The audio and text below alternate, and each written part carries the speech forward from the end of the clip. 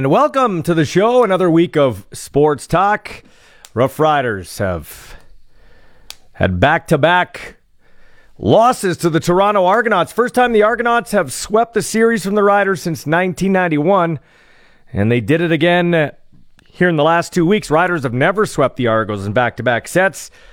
Really interesting because both of those games came down to the final 3 or 4 minutes. Luke Molitor always says it's a 57-minute game and a 3-minute game. He got that from his old coach, Mark Trestman, and that was true to form in these last 2 weeks. The Riders just couldn't hold on to the victory in the last game here yesterday. They were kind of lucky to be in the lead thanks to Ryan Dinwiddie and his decision to kick a 61-yard field goal that Mario Alford brought back to the house, and the Riders had a halftime lead despite just 70 yards. Their defense played good. They forced 5 turnovers from the Argos, but they just couldn't capitalize offensively. I thought Jake Dolegala was pretty good. Well, we'll get into that in a second. We'll talk about the game. We'll get your thoughts too. 936-6262, the number to text. You could also call that number locally, 936-6262, or toll free 1-866-767-0620. How do you feel about your team after these last 2 games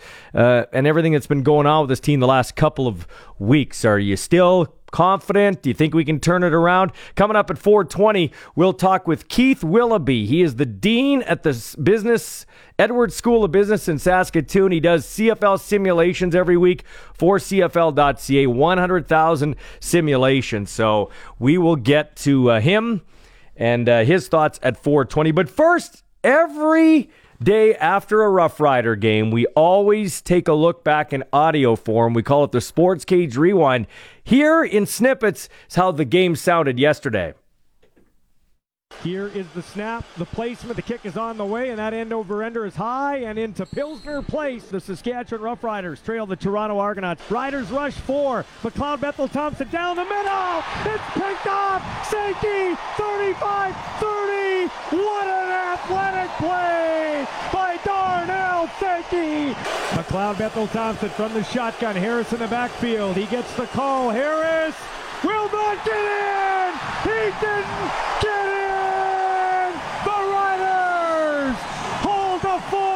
Here is McLeod Bethel-Thompson, second and long. He's going to throw up top. That's caught. Skinny post on the run. And Curly Gittens Jr. is going to score. 10-5. Touchdown. Curly Gittens Jr. Good get out there by Charlton Hughes. He hit him the ball down. And it's recovered by Miles Brown. Dolegala looking to throw. Dolegala throws to the end zone. It's caught. Touchdown. Kevin Jones on the corner route. I'm calling it now. We're returning this for a touchdown if it misses. Okay, out of the hole to Haggerty. Beatty puts his right foot into it. It's not going to have the distance, and Alford's going to bring it out. Little stutter step, waiting to set up some blockers. He's at the 5, outside at the 10, 15, 20, 25, 30, 40. I called midfield. it. He could go. He is going to go. House call. House call. Touchdown. Saskatchewan.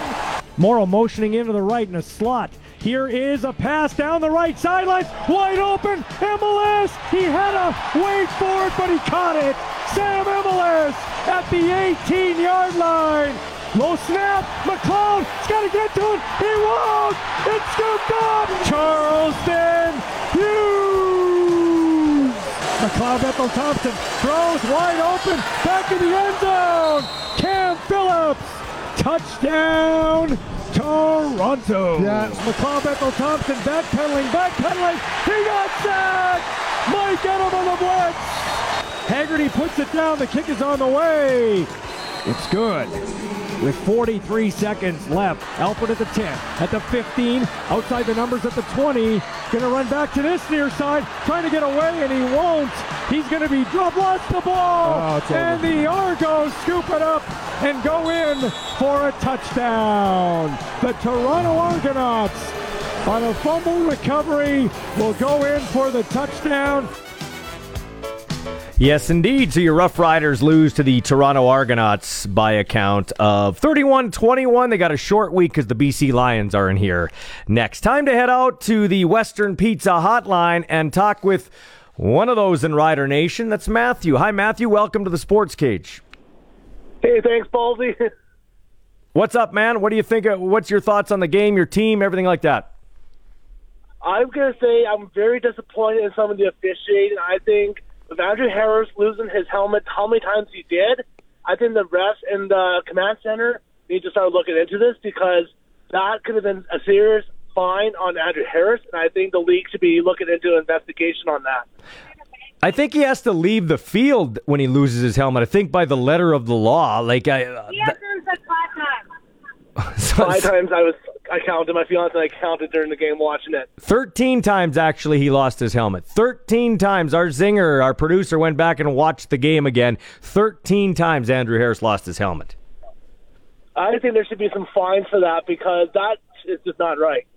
A bigger concern to me, though, man, was how did Anthony... Everybody picks up... Not everybody, but a lot of people call me a homer and unprofessional and you're painting the Riders against the CFL. Well, I'm sorry. I just do the eyeball test and my eyes still work. And I saw Sean Oakman get held. That was the excuse. And roll into Cody's leg, his injured leg. Never got a penalty, never got a fine, never got anything. Anthony Lanier II did the exact same thing. He was held, he fell into the quarterback's leg, and he got a penalty. I'm sorry, but that is not fair. I agree. Sorry, my fiance is talking beside me too, so she's ranting too. Yeah, no, it's kind of crazy. How do you feel about the quarterback, Jake Dolegala?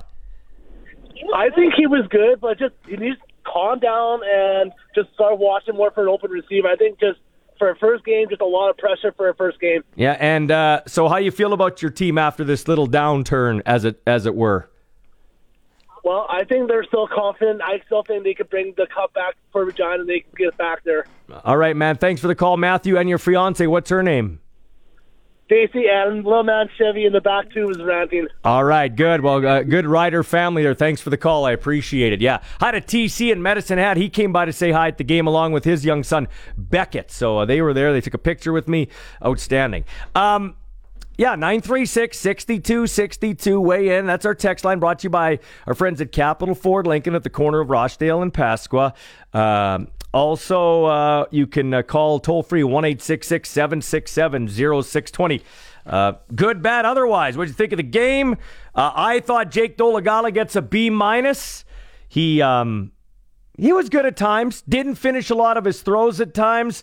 By that I mean when you throw a football, especially as a tall quarterback, you have to finish. You're taught to finish, like say you're a right-handed quarterback like him. You're taught to finish with your right hand coming down and finishing around your left pocket, if you picture it that way. So you come across your body, that way you finish the throw. He wasn't following through. That's why his passes were sailing. He also was kind of antsy, but I can't complain totally or put it all on him. He was playing with a makeshift receiving core, and the O-line is a huge concern right now. They haven't been up to snuff in a lot of games, especially this last game and especially in the run game. Charleston Hughes turned back the clock, and I don't care what anybody says. That is a dumb rule that needs to go. That was a touchdown. That was a touchdown when McLeod Bethel-Thompson couldn't handle the long snap. He bats it to himself. What an athletic play. And the referee told him, so Charleston says, that if he would have kicked the ball to himself, it would have been a touchdown. But because he batted it to himself, it wasn't. Have you heard anything so ridiculous? And how can it be an offside pass? He didn't have possession of the ball. What a joke. Let's get to Corey and Weyburn quickly on the Western Pizza Hotline. Go ahead, Corey. 100% ballsy. That could be one of the all-time stupidest calls in CFL history. Yeah, it wasn't good. What is the purpose? I got to say it. Tried to get this point across yesterday. What is the point of the eye in the sky? They get it wrong 99% of the time, and the other 1% of the time, they're either vacuuming or sweeping the floor. They're not watching the game. They don't even make a call. Yeah. The whole point of it, like I have no voice from yesterday still. The whole point of it is to be that extra set of eyes, and they don't exist. Well, it's frustrating to me. Listen, I don't care. Like, yes, I do have a pro-rider stance as voice of the riders, but just call it even. If Sean Oakman's going to get a non-call for hitting Cody in an injured left leg with a bulky knee brace on where everybody could see it's a left leg, and you say, well, he was held, he couldn't help it. Same thing applies to Anthony Lanier II. The one that killed me yesterday is we have a no yards call that's clearly no yards, and they have to challenge it to make the refs overturn it. Unreal. And how many times in the past does it not get called? It's tons of times. That's what the eye in the sky is for. Enough of that. We know that's stupidity. Yeah. You know, what I want to talk about, though, is I really do. O'Day, the failure of this GM to straighten out this O-line. And you can't say there weren't guys out there, because there was. Randy Richards was sitting around. Bone Crusher was here last time. He didn't do much. Bring him back, for God's sakes. These guys, and you know what? I don't want to hear the argument of, oh, they're going to be all-stars someday. They're not going to be. It's not 1979. Players don't stick around for 5 and 10 years anymore. Yeah, I mean, I just don't understand on a Grey Cup year when this team does milk us season ticket holders constantly compared to other teams. Yeah, and it is. We get the shaft truly as a season ticket holder. Well, and I can say it because I'm $3,000 invested every year where I sit for my 3 seats. $1,000 a ticket plus the Grey Cup now this year. There's no chance of Grey Cup not the way it's rolling. Well, I mean, I don't say there's no chance. I will say this watching the game, and you're a smart football fan. Some of the sacks. Not yesterday because Natai Rogers got beat like a drum when Jagger Davis went around him. But some of those sacks are on Cody Fajardo. Cody's drops are inaccurate at times, and you'll say, well, that's not. Come on, no.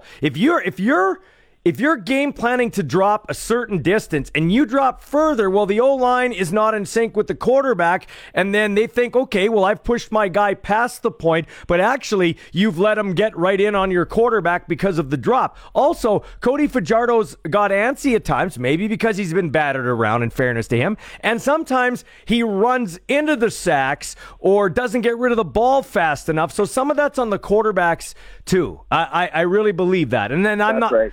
So it's not just the O-line, but I will tell you this. Our tackles, both left and right, haven't been great. Although in fairness to Andrew Lauderdale, I think he's played okay. Natai Rogers has not played okay. They obviously don't trust Jamal. Absolutely. They obviously don't trust Jamal Campbell and Taron Vaughn.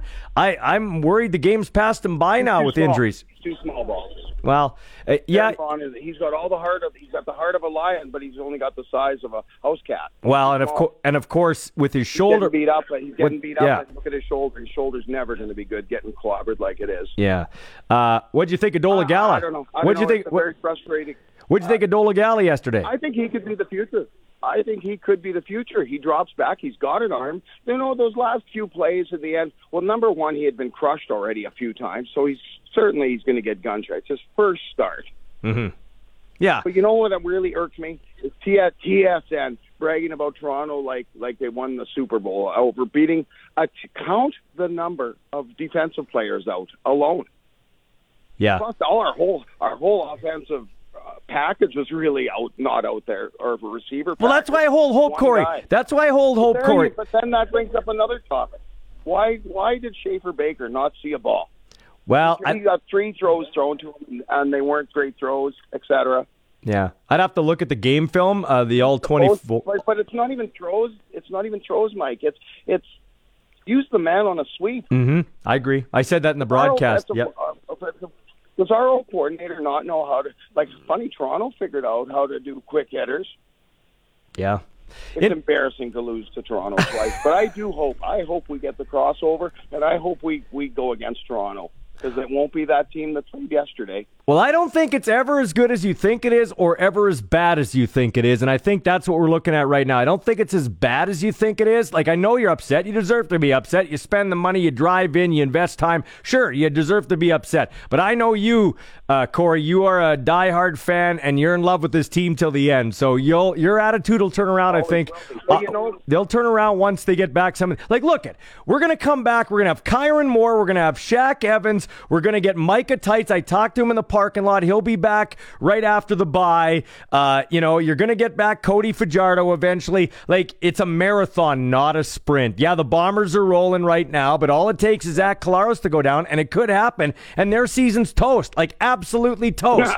Everything that every Rider fan prays for. No kidding. So, I mean, we're not out of it yet, but there are some troubling signs. They did clean up the discipline penalties yesterday. Toronto looked like more of a badass team than the Riders. Duke Williams, I hope he comes back and does something now. He's a good player, a great player, but he cost his team yesterday by throwing that helmet. He did. He cost his team yesterday. That's right. He seems to have had I'll say it, a crappy, I was going to say a different word, but I'll say it this way, a crappy attitude this whole season. Because where I sit, I watch on the sideline. And now all of a sudden, he's Mr. Temper Tantrum every game. Get over it. You're paid to, what are these guys mad about? Yeah. They're paid to do what I would do for free. Good point. Hey, Corey, we got to roll. Thanks for the call, man. Appreciate you listening and calling all the time. I welcome your calls and everybody's calls. Keep them coming if you want. 936-6262 in town. Toll free out of town. 1-866-767-0620. We are going to get to Keith Willoughby and computer simulations of the CFL. You won't like what the computer says. This is the Monday edition of the Sports Cage for Andrew Sherrod Limited, providing plumbing, HVAC, and irrigation supplies across Western Canada since 1892. Learn more at Sherrod.com. Whenever we head out in the hotline, it's brought to you by Western Pizza. No time to cook? Order Western Pizza. It's a perfect meal that fits your hectic summer schedule. Our next guest is Keith Willoughby. He's the dean at the Edwards School of Business in Saskatoon. He also does computer simulations for the CFL.ca every week. So let's head out on the Western Pizza hotline and talk to him. All right, Keith, well, this computer, what's going on with your computer here, man? Like, come on. I wish I could figure that out too, Michael. Obviously, the computer doesn't like the green and white right now.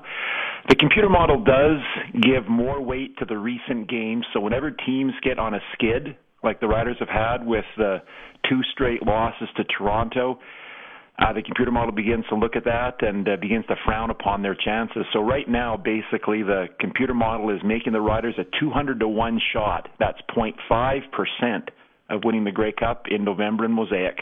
Yeah, so, I mean, computers are computers. They don't read emotions. They don't read the room, per se. I don't know if I agree with that. How do you feel? I don't agree with it. I think what we're seeing right now is the computer model obviously is giving weight to those recent games, but also there's been relatively few games played thus far. We're basically a third-ish of the way through the season, so we're still dealing with a relatively small set of games. So as you get more and more games into the model, the computer gets more reliable, and it has more data upon which to base its decisions in looking at projecting the future. So right now, yeah, it's what the computer model is telling me, but to me, I see a lot of intangibles that are pointing in the positive direction for the green and white. Yeah, we'll get into that in a second, Keith. So, key stat from yesterday's game, and it really hinges on Andrew Harris. He is say what you want about the guy, not a big fan. We know he got banned for some illegal drug use back in the day with the Winnipeg Blue Bombers, but this guy, he is a load. He never goes backwards, and you had a key rushing stat between the two teams that really told the tale of the game. Well, exactly, Michael. When you look at how the Argos were able to win yesterday's game, to me, every time Andrew Harris gets the ball, it seems that the defensive front seven is playing on roller skates, like they're being pushed back. The average first down production by Toronto yesterday was about 6.6 yards. Saskatchewan, on the other hand, was 1.5, which means on average, the Argos were looking at second and third, second and four. Typically, when they had the ball, Riders were like second and 8, second and 9. And when you've got a young offense that was dealing with basically a whole new subset of receivers, a quarterback playing his first professional game, you can't get behind the chains like that. So the Argos, full power to them for grinding out the football, for using Harris productively. He was able to eat up the clock, able to eat up the yardage, and to me it chewed down the Rider defense, especially in the fourth quarter. All right, so what does the computer say right now as we sit at 4-3? What do they say the record's going to be for the Rough Riders? What does that computer say right now? Right now, Michael, we're trending to 8-10. Interesting, about 2 or 3 weeks ago we were looking at 11-7. And right now, the model is giving us basically an 8-10 mark to finish the 2022 season. Projects us to finish fourth in the West, earn the crossover, and then go to Montreal to play the East semifinal. Have you figured if they'll win the East semifinal in this model yet? Well, what's interesting is the computer model actually looks at the projected Grey Cup matchups. And as one could expect, right now the model is pretty bullish on Winnipeg and Toronto playing in the Grey Cup. They're the top two teams in each division. Winnipeg, Montreal is strong, so is Calgary, Toronto, Calgary, Montreal.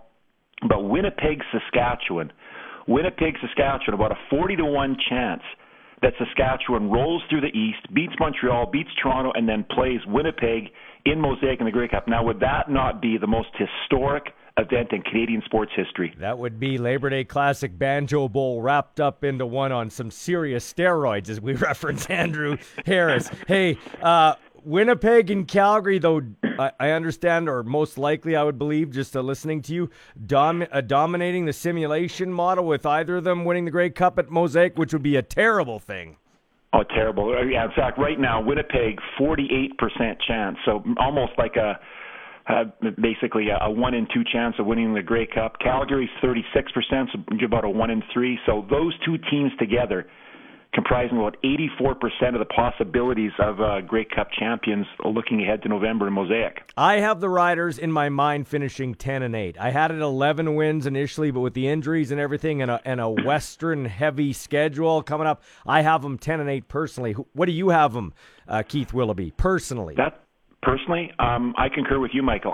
To me, the Riders can leverage the last 2/3 of the season because even though I don't like the schedule in terms of obviously the back-to-backs and some of the issues we've had of a lot of Eastern teams front-loaded East schedule, we can leverage the last part because we got a lot of West teams. If we earn those wins, that's going to basically be a 4-pointer when you play your Western opponents. And the good news is for the Riders, and this is not reflected in the computer model, the good news for the Riders is that key players are going to get back healthy. When Shaq Evans is back, Kyran Moore is back, what would our team have looked like yesterday if we would have had a complete D-line with AC Leonard, Garrett Marino, and Pete Robertson? What if Nick Marshall had played on the corner? To me, as those intangibles start coming back and those key players begin to get reinserted back in the starting lineup, I think you're going to see a pivot upward for the green and white. Well, Keith, we both don't know how it's going to look as we talk right now for Friday, but what's the computer model saying for the big matchup with the BC Lions as they roar into town? Computer model, it's basically it's a toss-em. Right now, the Riders are favored, 53% chance of defeating BC. The computer model does always give a slight advantage to the home team anyway. And I think, to me, as I see it, looking at it with green-colored glasses, so to speak, being a Rider fan, I think there's a lot of intangibles the Riders can take from Sunday evening's game against Toronto that will really help them Friday night against British Columbia. If you look at the game against the Argos, we won the turnover battle. We stopped the Argos twice on 3rd and short. We got a special teams touchdown. To me, it came down to our inability to run the football and our inability to stop Andrew Harris when it counted. I think we'll have better outlook against BC on Friday night and be able to rectify some of the things that didn't work well and point us to victory. Okay, so 2 more quick comments just from you, Keith Willoughby, the football fan, not the dean of the Edwards School of Business or the computer stats nerd, and I say that with all due respect. Just as the football guy, Dolegala, what did you think with an offensive line that hasn't been spectacular and a receiving core that basically was of the no-name brand? Incredibly impressed. It's been a long time since we've had that fresh new quarterback come in that we've groomed as a rookie. I was impressed that he's got a gun of an arm. The guy's 6'7", so he can see over every single offensive lineman in the league. To me, he has some physical tools that enable him to do well. His touchdown pass to Tevin Jones was incredible, like a dart on the money. I give the guy. If I were to grade him, I'd give the guy an A-. Yeah, wow. We didn't win the game, but you look at what he did in terms of, I'd say, a rather porous offensive line with the Riders dressing only 5 receivers and with limited practice time this week. I think the guy did quite well. Yeah, I wouldn't give him an A-, but I'm not going to say outright that you're wrong. You're right. You bring up a couple of good points. I think he's here, though, because he may have – I want to see a little bit more of him if we get a chance because he may have some accuracy issues. And you can't – I don't think you can become accurate. You're either accurate or you're not accurate. You know what I mean? Exactly. I think that's part of, hopefully as he continues to to mold into being a professional athlete and understand the game here. I think he can do that. What I saw on a couple of his tosses, early in the second quarter, there was an incompletion. I think he threw to Keon Schaefer-Baker. He can make a wide side throw really well. Again, need to work on the accuracy, but he's got the gun of the arm. If he's in short yardage, if he simply leans over by his body length, he's going to get us 1.5 yards, 2 yards easy. So I think there's a lot of tools that I see that can point upward for him. An emerging guy might be this Tevin Jones, not only as a receiver, but he's busting his butt on special teams with the tackles too. That's why I was excited to watch that game, to see some new faces. Exactly. You saw that Dolegala and Jones seemed to develop a chemistry in terms of the ability to find the open player there. That helps us as we go forward. Again, as we get more and more of our athletes back who are healthy, I think there's a spot for Tevin Jones to still contribute to this team. Yeah, but the only bad thing, not to be negative, Nelly, but you got to call it like you see it. The heartbeat of any football team in any league is your offensive line. That is the key unit, and the Rough Riders just aren't cutting it at the offensive line right now.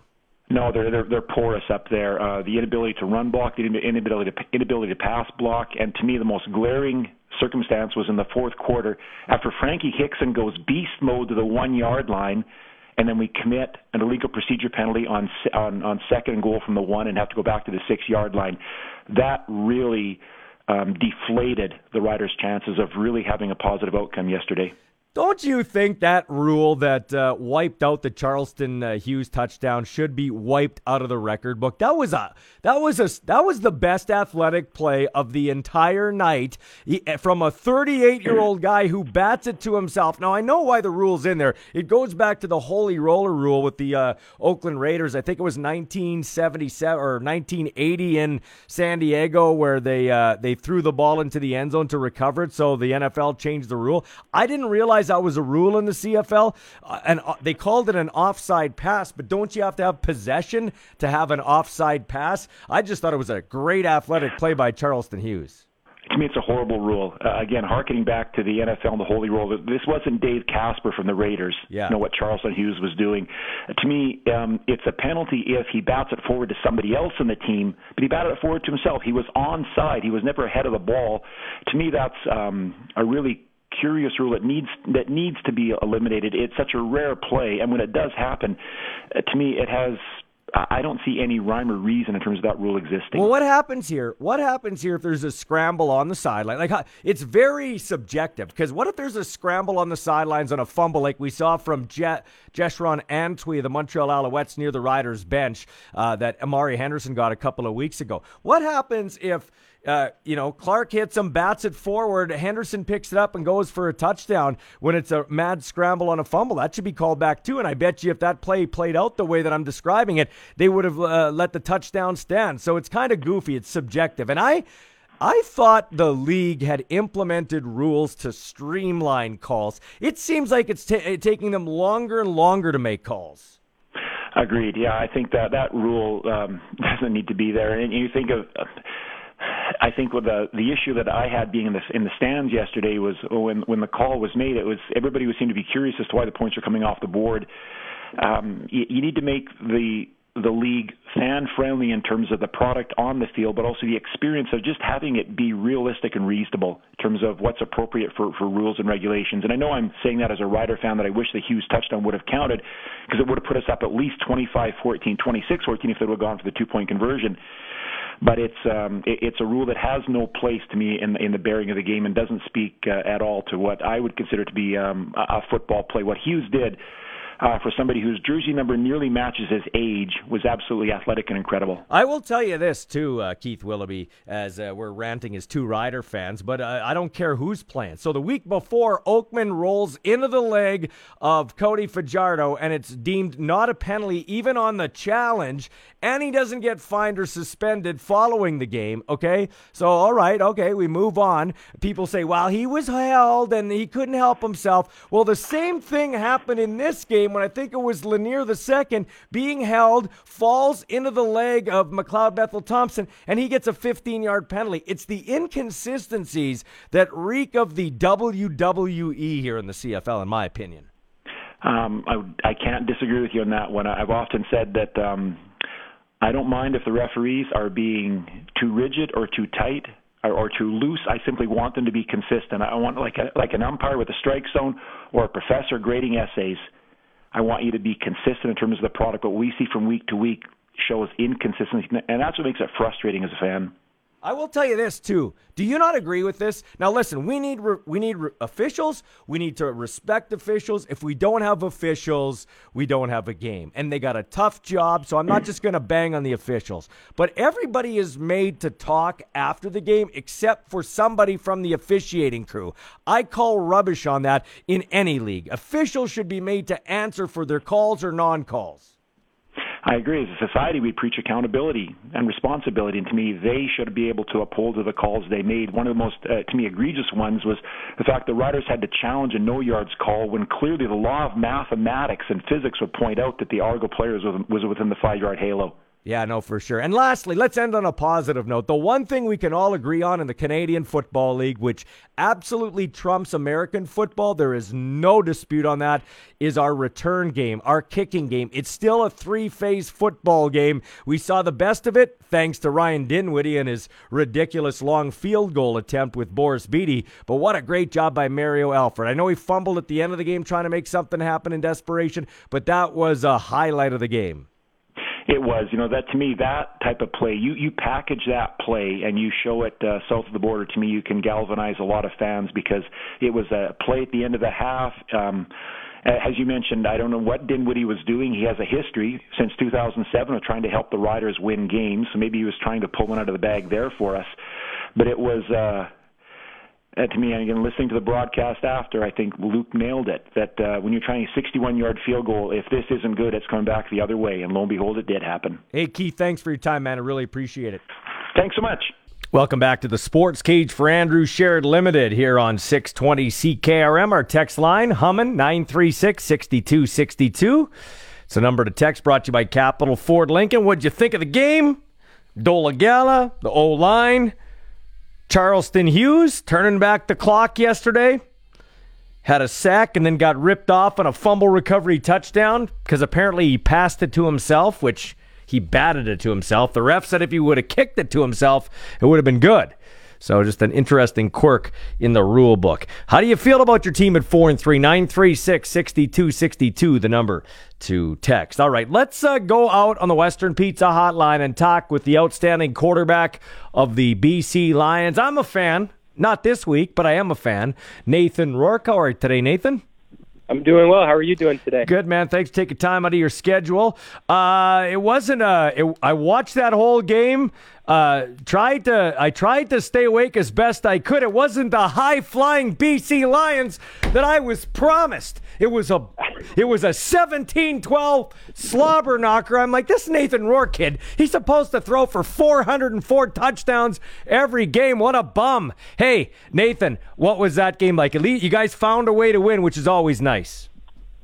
Yeah. I mean, we weren't happy with our offensive production, that's for sure. But you got to give Hamilton credit. That's a good football team, and they certainly got some playmakers on the defense and good scheme, well coached, and it's good to know that your defense can step up and win games for you as well. So, and that's exactly what happened. So, excited that we were out of that game against a good team with a win. But we're moving on, looking forward to the Riders this week. Yeah, we'll talk about that in a second, but let's talk about you guys here. James Butler, the former Rider running back, is really catching fire behind you. What does he add to your offense? Yeah, I think James is such a versatile player. He's able, obviously, to run the ball, and our O-line's done a great job of this year of allowing him to do so. But I think he's also shown that he's a playmaker out of the backfield as well. And that just, I think, puts stress in the defense when the running back's kind of like a sixth receiver out there. So the more you can do, the more valuable you are, and he certainly proved that this year. In your mind, is there an under-the-radar guy in your receiving core or on offense that doesn't get the publicity maybe he deserves? Is there one of those guys? Yeah, I think the first guy that comes to mind is Javon Catoy. He's one of those guys that does a lot of blocking for us because he's such a big dude, but when he gets the ball in his hands, it's going to take more than one defender to bring him down. And so he's the guy that comes to mind as someone who, honestly, I don't think he is too big in terms of getting the recognition.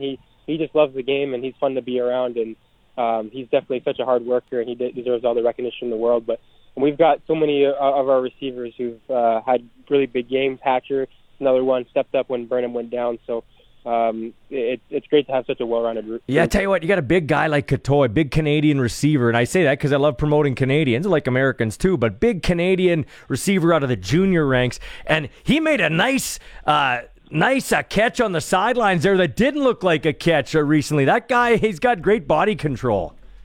Yeah, for such a big guy. I mean, he's over 250 pounds, but he runs, and he's got great hands. So he's a guy that I think that we're very lucky to have. He had an opportunity to try out with some NFL teams in the off season this past year, and they for one reason or another he wasn't able to stick. So we're very lucky to have him, and he's having a great season so far. Speaking of Lucky Whitehead had his best game, which is a good sign for you. Not so good for the Riders as you come to town, as he came back from a bit of a injury to one of his wheels. Yeah. I mean, obviously, when you have Lucky out, it changes who we are as an offense, right? And he can do so many things, and he stresses the defense in terms of jet sweeps and just the speed on the outside. So to have him back in full form is great for us, and we're excited to have him be a big part of the game plan.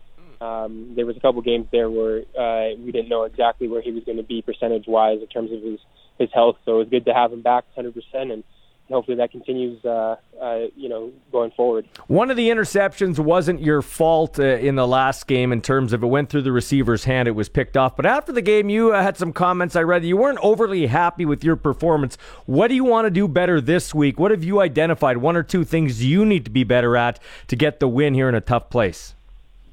Yeah, I think that the biggest thing is taking care of the ball.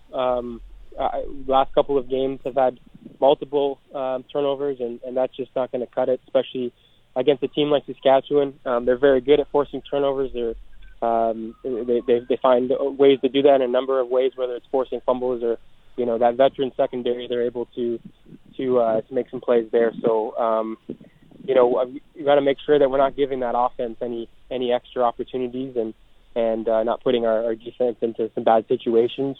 And with short fields and whatnot, so really got to make sure that we take care of the ball and we force them to earn it as best we can. You're too young to be nostalgic. The older you get, you'll start taking a walk down memory lane.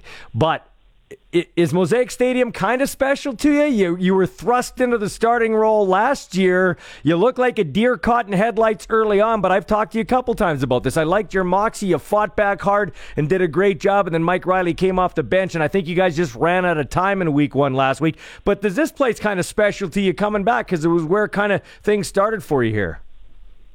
Yeah, I think in a way it certainly is. I think Mosaic's a special place regardless of whether it was my first start or not. I mean, you just look at that stadium, you look at how passionate the fans are, and you look at the historic greatness of the Saskatchewan Roughriders. It's just a place that you want to go in and win and as an opposing team. So we're really looking forward to it.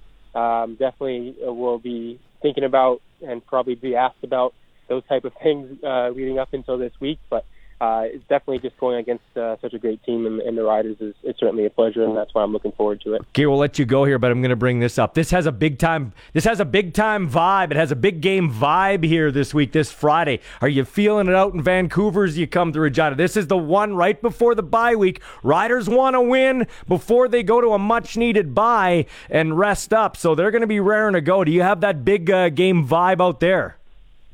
Yeah, absolutely. Absolutely. We definitely feel like we're on a stretch with Hamilton last week, Saskatchewan this week, heading into some more West games after this one, where it's a very important stretch for us. We kind of are. I think it's enough. We've done enough trying to feel ourselves out, and it's now about getting some valuable wins against our division opponents. And what better way to do that than to play a team in Saskatchewan and in their place. So really looking forward to that one, and definitely seems like a big game for us, and we're looking forward to the challenge. Well, I tell you what, Nathan, I'll let you go, but our IT guy, Jim Dewhurst here in the back, he is the biggest BC Lions fan. He was parading around his Nathan Rourke jersey, so 32,198 people might be booing you, but that 199th person will be cheering for you, okay? So you'll have one guy in the stands for sure. I appreciate that. We can take everyone we can get against all those guys, so we appreciate it. Thanks. Take care, Nathan. We'll talk to you this week. Yeah, thanks. Sounds good. Thanks for having me. All right, that's Nathan Rourke, outstanding quarterback for the BC Lions. Got to be the choice right at the top as the MOP, along with probably Zach Collaros again. Yuck. Anyway, we'll be back with a sports ticker, and we'll hear from Tevin Jones from last night, our post-game show. This is the Sports Cage on 620 CKRM. Back to the action. Zinger with the sports ticker. It's 4:52, and it's for Bronco Plumbing, Heating, and Cooling. They're hiring. Starting salary for service technicians is $75,000 plus signing bonus. Give them a call at 781-2090. Well, we got a doubleheader tonight at Curry Field. It will be 2 7-inning ball games between the Sox and Medicine Hat Mavericks. Game 1 starts at 6 p.m. Game 2 will start shortly after that at around, let's say about 8 p.m. One ticket gets you into both games tonight, so it's 2 for 1 night at Curry Field. Sox Center play tonight. Just 2.5 games back of Moose Jaw for first place in the East Division. Yeah, Hockey Canada announcing that Pats forward Tanner Howe and top prospect Matthew Wood have been named as part of Canada's national men's summer under-18 team at the 2022 Hlinka Gretzky Cup, July 31st to August 6th at the PV Mart Centrium in Red Deer, Alberta. We got the text line humming, 936-6262 for our friends at Capital Ford Lincoln. We promise, good, bad, otherwise, we will read your text. That's what we do around here. Mm-hmm. What do you got there, Zinger? Yeah, just keep the text clean, and then Zinger will read them. Oh. Yeah.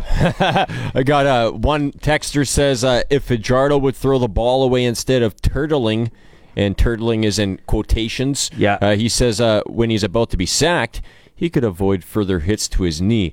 So that's a comment regarding Fajardo. And then this texter says, Ballsy, I don't even have the words anymore, man, about the CFL official / command center. I would have fired Jason Moss last night. He's useless.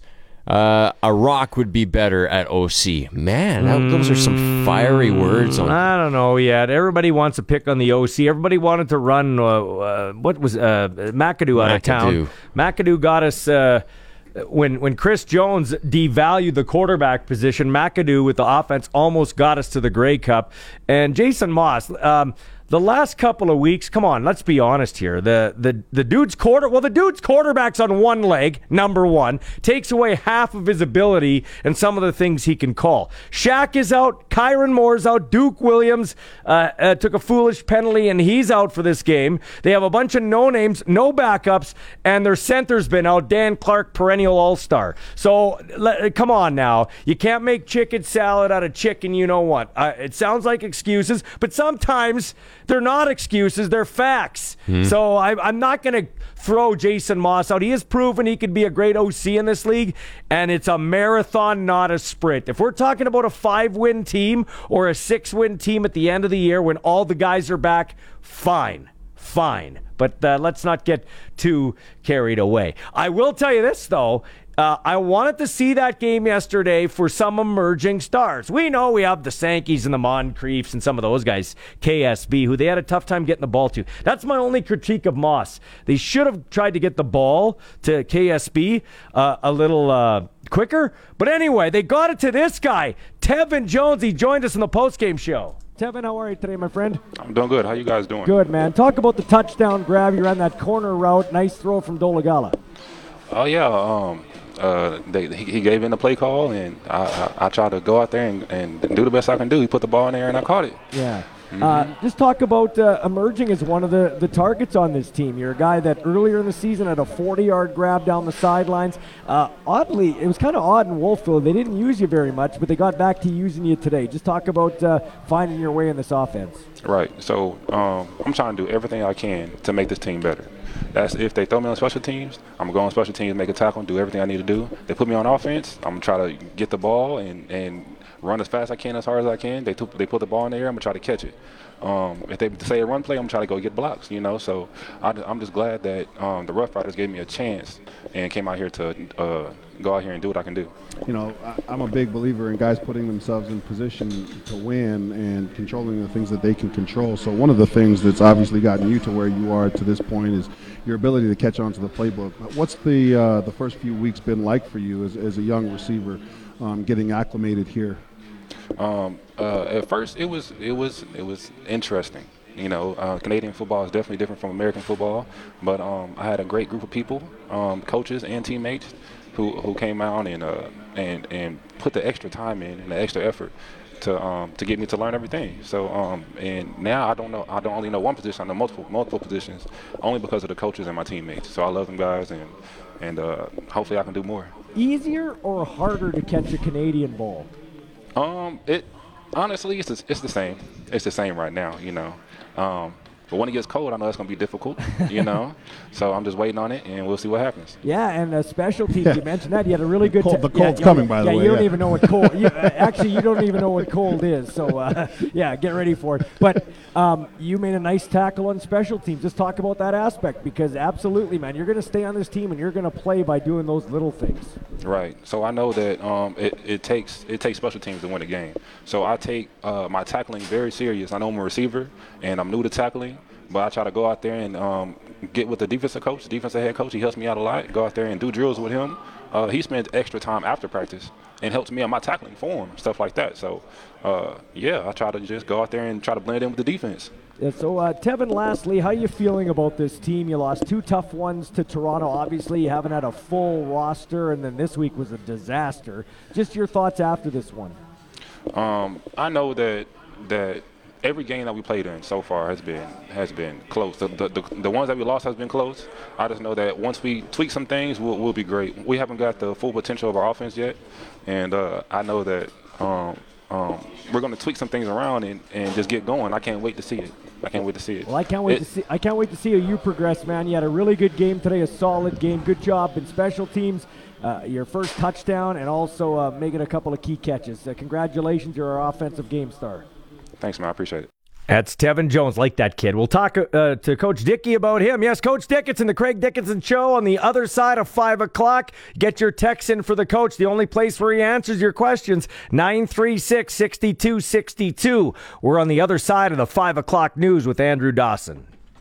Show is brought to you by Andrew Sherrod Limited, providing plumbing, HVAC, and irrigation supplies across Western Canada since 1892. Learn more at Sherrod.com. I'm allowed one mistake a show, and I've used it up because I forgot to put in the clutch performance at 4:20 where we normally run it. So we'll give a shout out to Nick Service in Emerald Park, your local Massey Ferguson, Challenger, Rogator, Gleaner, and Fent dealer. Call 781-1077. And even though it pains me to say this, the clutch performer of the night yesterday was Andrew Harris. Easily his finest moment as an Argo. He made CFL history again. He bullied his way for 143 yards rushing at another 45 through the air, most coming in the second half as the Argos went on to beat the Riders 31-21. Harris became the first Canadian and only the 6th player in CFL history to reach 10,000 yards rushing. And the first player ever to lose his helmet 13 times in one game. That's crazy, man. Okay, let's get to Coach Craig Dickinson, shall we? This is the Craig Dickinson Show, our weekly chat with the Riders bench boss about the latest news from the locker room. It's the only place where Dickie takes questions from Rider Nation. So Zinger on the other side of the glass, you let me know when you got the text coming in, 936-6262. You got questions for Coach Craig Dickinson. First, we'll welcome him onto the show. Coach, thanks for giving us your time, a half an hour each Monday. We really appreciate it. We know you got a short and busy week, and it's been a tough 2-week stretch, so thanks for your time, my friend. Oh, you're welcome, Ballsy. Always a nice break during the day to sit down and visit with you, so I'm happy to be here. All right, so let's get to a quick text, Zinger, if you've got one there. Let's start it that way. What do you got? Got a text from Jeff, says, ask Coach about players losing their helmets. Harris lost his helmet. I can't even remember how many times. 13 times, Coach. Do you ever call the ref over and say, hey, isn't that a delay a game?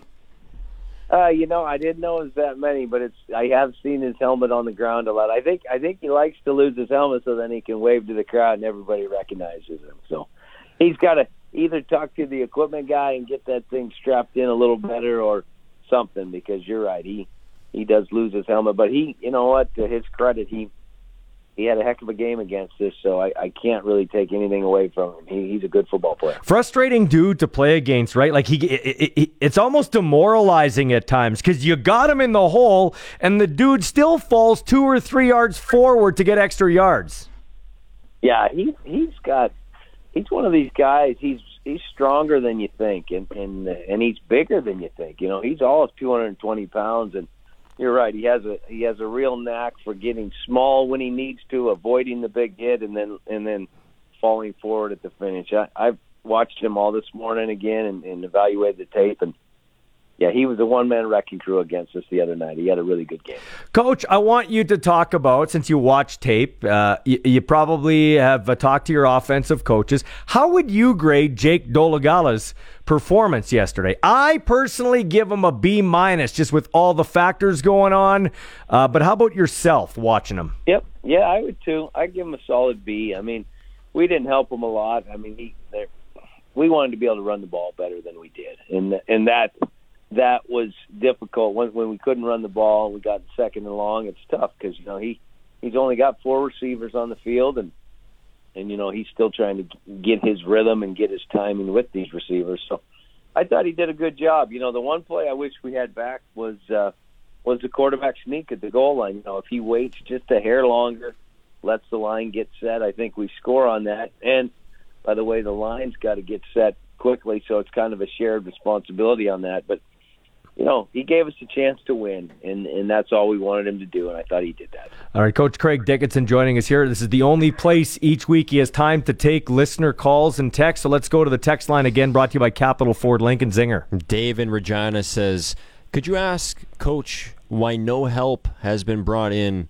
for the offensive line, because Dave thinks it clearly could use some help. So, Coach, you can just do a blanket statement on the O-line, how you think they're playing, and I know it's not your job to bring people in, it's just your job to coach who's here. Just your thoughts on the offensive line. Yeah, well, it's a good question by Dave, and the reality is we've got some good players on the O-line. We just didn't play very well, and we've got some good players on the practice roster that are offensive linemen. So if we need to make a change, we will.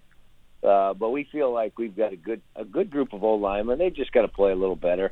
Our confidence is down a little bit right now. We're going to work hard this week to simplify some things in the run game and in the pass game, and just get them firing off the football and playing physical again. Because we feel like we've got, especially up front, that we've got a good enough team up front that we can play better than what we did on Sunday afternoon. Yeah, so in terms of the O-line and the sacks, you guys going into the game had the most quarterback sacks, and you'd given up the most quarterback sacks, which is kind of interesting. It's almost a saw-off.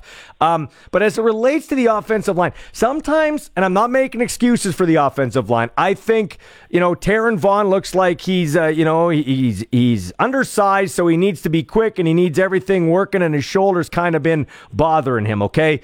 I thought Andrew Lauderdale's been okay. You can agree or disagree when I'm done here. I think Natai Rogers has to pick up his game a little bit. He's been better in the penalty department, but he needs to be a little more consistent, especially in pass blocking. But as it relates to sacks sometimes, I think sometimes the quarterback gets some of the blame too, in terms of their drops, in terms of running into sacks, in terms of being a little antsy. Just your thoughts on that.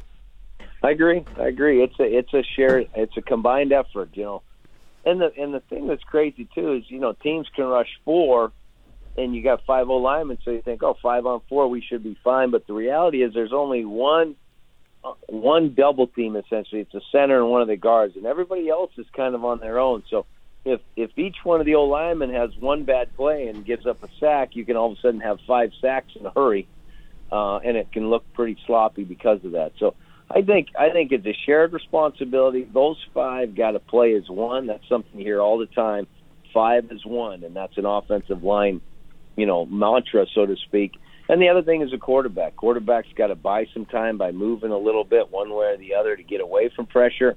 And like you said, if the quarterback gets antsy and spilled, all of a sudden those blocking angles that the offensive lineman thought they have, they sometimes disappear. So I think sacks are a combination of really 3 things: offensive line play primarily, quarterbacks in terms of will they sit in the pocket or slide away from it. And then 3, you got to give credit to the secondary as well, because most of the time if the defense is covering well, it causes the quarterback to hang on to it a little longer, and as a result, guys get home a little bit more often.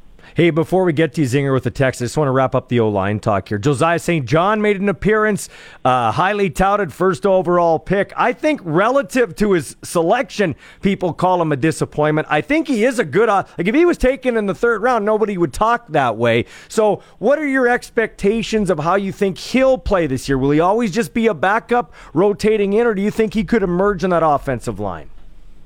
Well, right now he's a 6th or 7th guy, and part of it is because he's been injured. He's had a hard time staying healthy. It seems like he gets hurt once a year. So hopefully that knee injury he got in training camp, hopefully that'll be it for him, and he can continue to get stronger and get better. But right now he's still got some work to do, and you could tell yesterday was his first game playing for a while, because he had some good and he had some not so good. So we'll keep working with them. The nice thing is that offensive line group is a really good group, and they're a strong group in terms of camaraderie and working together. So I think if he stays in tight with that group, he's going to get better, and hopefully by the end of the year he'll see some significant playing time. That's the goal anyways. Over to you, Zinger, from the fans. What do you got? Bernie's on the text line. He says, "Hey, Coach, I'm just wondering if you think that offensive coordinator Jason Moss called a good enough game to help his young quarterback Jake Dolegala yesterday."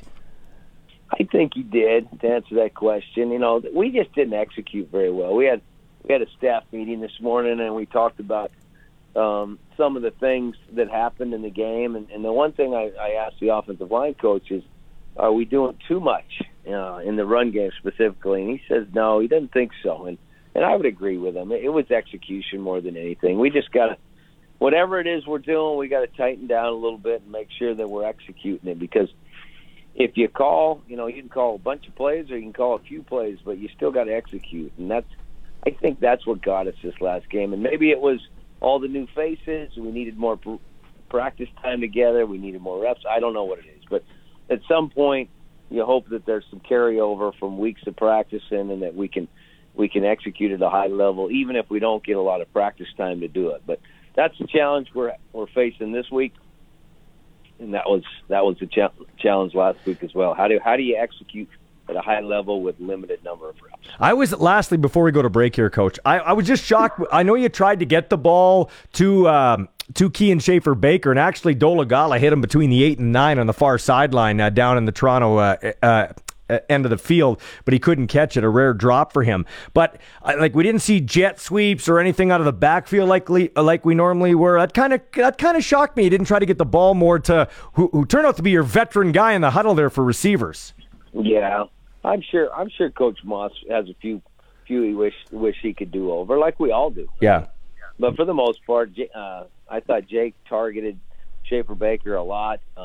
We just didn't have the bodies to do a lot of formations with only 4 receivers, and I think that's where you get Schaefer-Baker on the edges, is when you can have formation teams a little bit more than we could. We could only go a couple of different personnel packages, and as a result, I think you saw limited ways to try to get him the ball. Hopefully, like I said, get some guys back this week, and we can do a little bit better. All right, we're going to take a break, be back with more of your texts and some more comments for the coach in the second segment of the Craig Dickinson Show, brought to you by our friends at McDougall Auctioneers. We'll be back in a moment on 620 CKRM. And we're visiting with our buddy, Coach Craig Dickinson, your coach of the Saskatchewan Roughriders, and I call him a friend because he's more than just a head coach around here.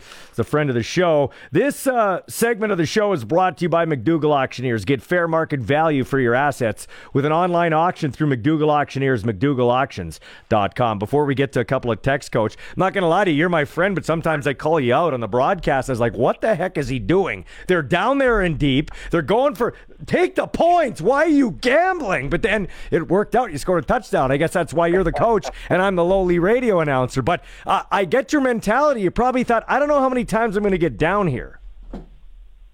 Yeah, that's exactly what we thought. So I understand what you're thinking there.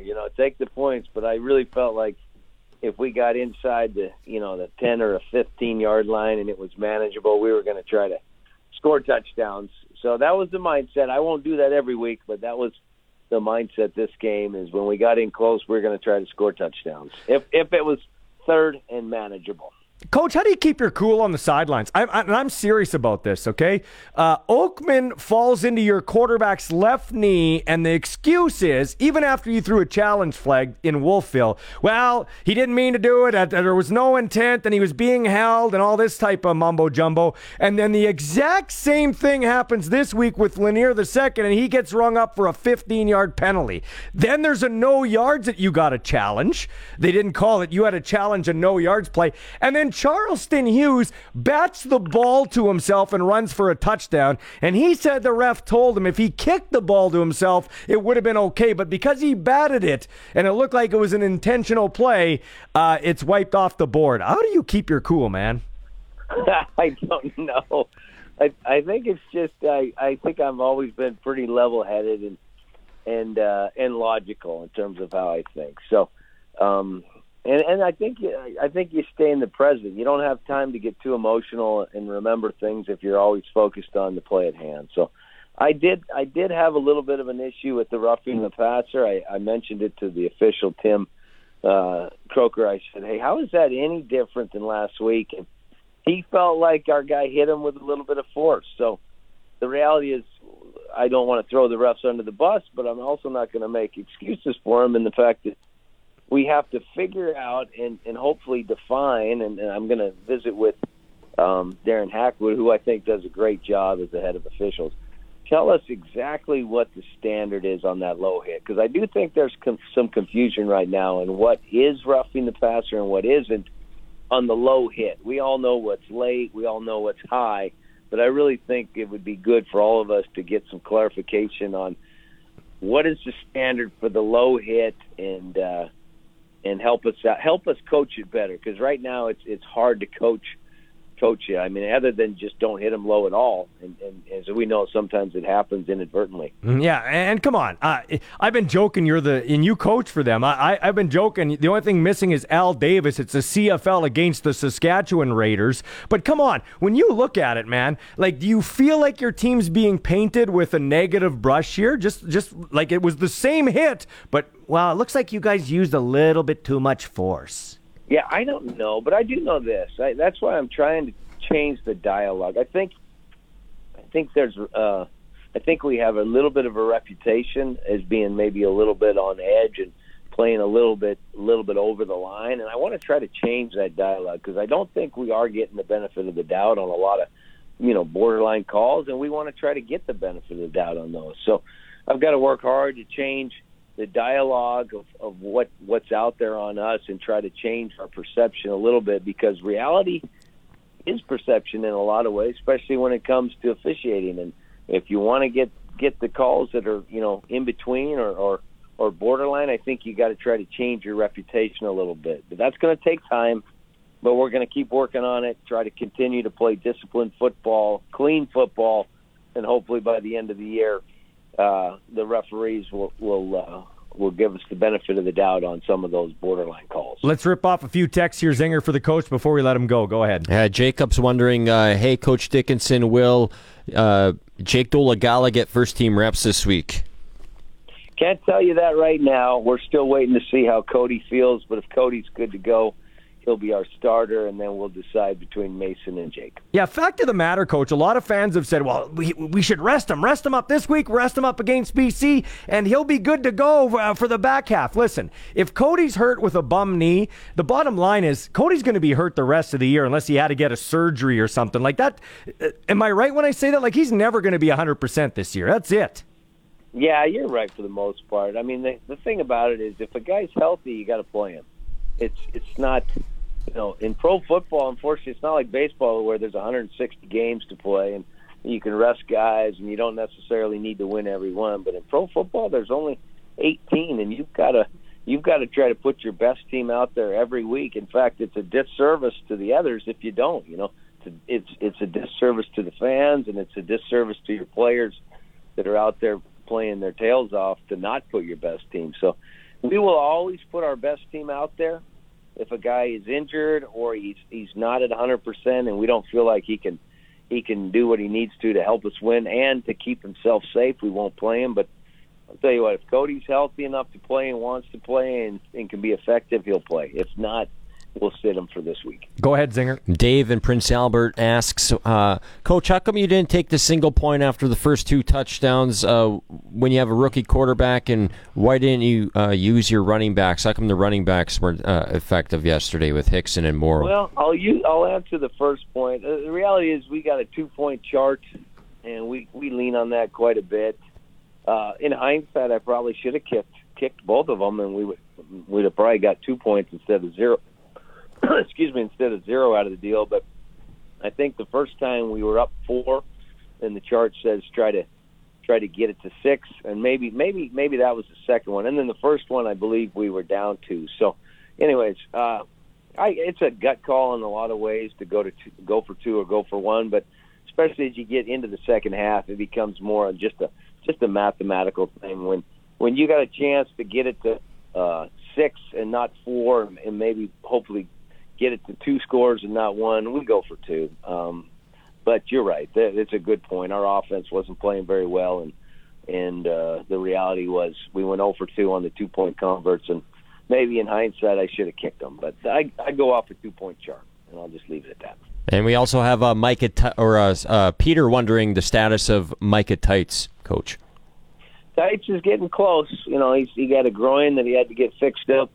I would say after the bye week, we could expect to see Mike out there a little bit more. He's still on the 6-game injured list, unfortunately, which means he can't practice. So it's not like he's a week away. He's probably 2 to 3, maybe even 4. So hopefully by Labor Day we'll see Micah. Yeah, and you're probably hoping to get Shaq around then and Kyron Moore too, right? Like that's the reinforcement period, isn't it? We've got. I mean, I'm looking at the roster right now. We got some really good players, but they're all in the injured column, and we just got to survive here these next 2 to 3 weeks and get some of our guys back, and then we've got to practice with them and get into a rhythm again. That's the other thing. It's not a guarantee you're going to all of a sudden be a different team with a few new faces. You still got to practice and gel together as a team. So we've got a lot of work ahead of us, but the good thing is we've got a group in that locker room that enjoys working, that likes practice, that enjoys football, that enjoys coming to the ballpark each game. So I'm very optimistic that we'll get this thing turned around. Well, I'll tell you what, man, that you can tell the team, I said this on the broadcast, you can tell the team plays hard for Craig Dickinson. There's no denying that. These guys played hard, and they played with a depleted makeshift roster and really almost won that football game. Not making excuses, but as you sit back here before we let you go, honestly, and you are honest, your team's 4-3. How do you feel about your team right now in terms maybe of a grade or just overall? How do you feel right now? I think, I'm very proud of our guys. I don't think we're the best team in the league. I certainly don't think we're the worst. I think we're somewhere in the middle. But I think we've got the ability to be an elite team and to be right there at the end when it counts. So we just got to get healthy, and we got to get into a rhythm. I really believe that's the challenge ahead of us. I was hoping we could steal one of these 2 against Toronto. Honestly, we could have won the one in Wolfville very easily. The one yesterday, we score that touchdown on either the quarterback sneak or Charleston's fumble recovery, and we're up 10. I think we got a chance to win that. So we've got to find a way to win a close one this week because it's not going to get easier with BC. And we can get into the bye at 5-3. I like our chances to make a run in the second half. Hey, Dickie, you're like Mikowski. He says very few words in the locker room, but everybody listens. So when we meet in Toronto in the offseason, get pissed off. So that stupid rule goes off the rule books with that stupid Charleston. That should we got to get rid of that thing. These aren't the Oakland Raiders in 1977. This isn't the holy roller play. I know. I know that rule's out there, but it's so seldom seen and so seldom interpreted that way. I was surprised that it was, but it is a rule. I'll give the command center credit. They saw it and they called it, but I bet you if they hadn't called it, I bet you not one person in the stands or on TV would have known any differently. Yeah, but if he kicks it to himself, it's a touchdown. If he kicks it to himself, it's crazy. I know. And here's the other thing, Ballsy. If somebody else recovers it, it's fine. He just can't recover it himself. See, that's stupid. He should be able to bat it. I should be able to bat it to myself, not somebody. Oh man, come on now you're making me. That's the rule. I'm not kidding you. It's called an illegal forward pass or something along those lines. That's the other thing. It's an offside pass is what they called it. I mean, he doesn't even have possession. He doesn't even have possession. Come on, what is this, the WWE? Anyway, you take care, Coach. I don't want to get you in trouble. That's me talking, not Coach Dickinson. Have yourself a good night. We'll talk soon. Thanks, my friend. Good talking to you as always. Yeah, Take care. Thanks, man. That's awesome. Coach Dickinson joins us. Keep your texts coming. We'll save some of those texts for next week, too, if they're what we call green text, the evergreen that can be used at all times. But 936-6262, our text line. You can also call in, too. And we got Glenn Suter on. Maybe you got some comments for Glenn Suter. Glenn Suter's a polarizing person, too. This is the Sports Cage for Andrew Sherritt. Limited on 620 CKRM. All right, one of my favorite guys, Glenn Suter. And we will tell you that his segment brought to you by Quality Tire with 9 locations across Saskatchewan, qualitytire.ca. I may be in the minority, Glenn Suter. I was on Twitter after the game. I saw a bunch of media guys saying, and by a bunch, 2 or 3, maybe 4. Well, I can't really say it was a good game, but, I mean, there were some exciting plays, wacky game. I'll tell you what, man. We saw a 112-yard missed field goal return for a touchdown, which you will never see in the NFL again. You won't see in U.S. college football. We saw some great athletic defensive plays. It was a physical game, and it did come down to the wire. Like, what more do we want? I thought it was a great game. Yeah, it was a very good game. I mean, if you look at any football game, well, any sporting event really, and you look at when one of the teams or one of the players, if it's a like tennis or something, makes a mistake, so hits it into the net or hits it out of bounds or whatever, misses a serve, that is the reality. That is the human element. That is why we love the theater of pro sports, is because it is so unpredictable. You have no idea what might happen next. And in our game, because of the timing and the field and the rules and the motion, all of that lends itself to more changes of possession, chances on the special teams to have big plays. All of the things that you just mentioned is more readily available and happens more often because of our rules. And, somehow and for some reason, and again, I listen to analysts and people in the media talk about hockey, and I listen to them talk about soccer, and I just don't hear this attack, constant attack. Well, someone is going to, in the next 2 days, talk about the fact that there was only 17,000 fans in BC Place for their game, and it wasn't a sellout in Saskatchewan. Someone will think it's important to write down what didn't happen with the fans. Someone will take it go out of their way to write about how there was too many fumbles in a game. I mean, I don't understand it. I will never understand it. I've said this many times. It'll be a full chapter in my book. Explain to me why. Well, I think who was it when he was the ballsy, when he helped me here, when he was the interim commissioner and he's now the mayor in Toronto. John Tory.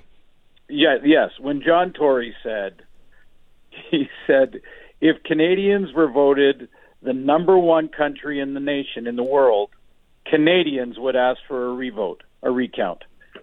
That's true. I don't know why we do it, but I thought that was a riveting, unpredictable, excellent game, an outstanding effort by the Riders, by the way.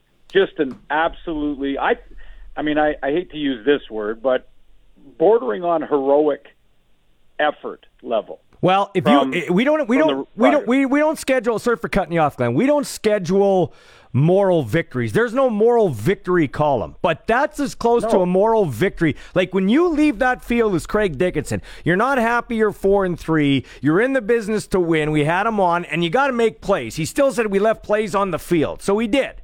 But at the end of the day, you still got to be happy with your team's effort. Like, it's a marathon, not a sprint, and you're still very much in the mix.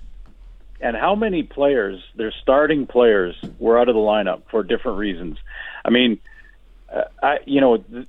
every team goes through injuries, but it's often, one receiver that is out for a few weeks, or it's a tailback that they change, or an offensive lineman that they change. And then there's someone on defense, and you kind of have to keep managing that as the season goes on. But it almost never happens where 35% of your roster is removed. Your starting lineup is removed for one game. I mean, it's just to be in the game that deep and to have the lead. I know there's a lot you want to touch on because I've got to call in with Darren Hackwood for tomorrow morning. Yep. I will be able to relay what we talk about, but I have a couple questions for the head of officials. Yep. One is, when can we in any way take that rule and change it mid-season? Probably not is the answer, but why not? Why not? We changed pass interference mid-season when Ambrosi first came here. Yeah, you're right, and I'm going to ask him because that's ridiculous. That rule on Charleston Hughes, there is no reason to have that rule in the play. Glenn, he said after the game, Hughes said the ref told him if he kicked it to himself, that's an okay play.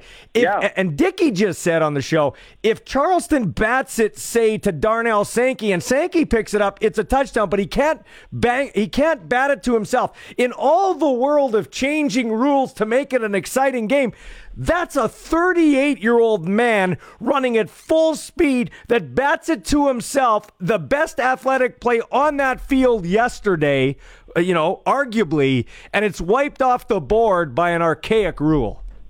Yeah, I agree. And, the crowd just going completely nuts. And the atmosphere at that moment for a television show, off the hook great. An offensive play, which, according to the league office, all offseason was a huge priority. We got to have more scoring. We got to have, different ways to score. And a rule is in there that I've been thinking about it since it happened.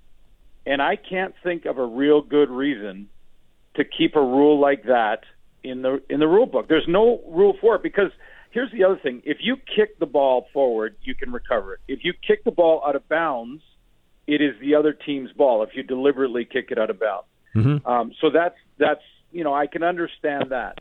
But if you die, let's say Charleston Hughes dove for the ball, and as he dove for it and tried to recover it, he swats it with his hands, and it rolls forward, and then he jumps back up and goes and recovers it. That will be okay. But if he does it like he did it with great athleticism and gets it on the second hop and runs in, that's not okay. And not only that, it wasn't called on the field, it was called by the command center. Yeah, crazy. And that, to me, again, they kind of had to because it's in the book. But if we're going to have the command center take that play out of the game, and when the officials didn't even call it on the field, we got to rethink. Well, before we get to break, I want to wrap up this rule talk. I want you to talk to the head honcho there, Darren. And I want you to bring this up. How in the HE double hockey sticks does Sean Oakman roll into our quarterback, and all I heard was, well, he was being held and he didn't mean to, and there's no penalty, there's nothing. The command center even reviewed it and said, no, it's good. Anthony Lanier II, exactly the same carbon copy, and it's a 15-yard penalty. And Croker comes over and tells Coach Dickey, according to Dickey, that, well, no, I thought he was a little over-aggressive. I'm thinking the Riders are being painted with a renegade brush here. I don't get that one either. Well, I hope that's not the case. I mean, I'll ask Darren Hackwood about that. I hope that there is no sort of pre-existing thought from any official that this particular team we're going to call tighter than a different team. I'm gonna choose to believe that's not happening. But I will say that I am completely confused now on the hit below the knee when you compare Oakman and Lanier. To me, they are identical. I've been told by rules committee people before that any hit below the knee, even if you're thrown down to the field and you can avoid it, they will try and read whether or not there was no way. Like if you get thrown and your legs sort of whip across and hit them, and there is no way you could avoid that, then they will be a little more lenient on that. But if there was any possible way that you can avoid hitting a quarterback below the knee, it will always be a flag.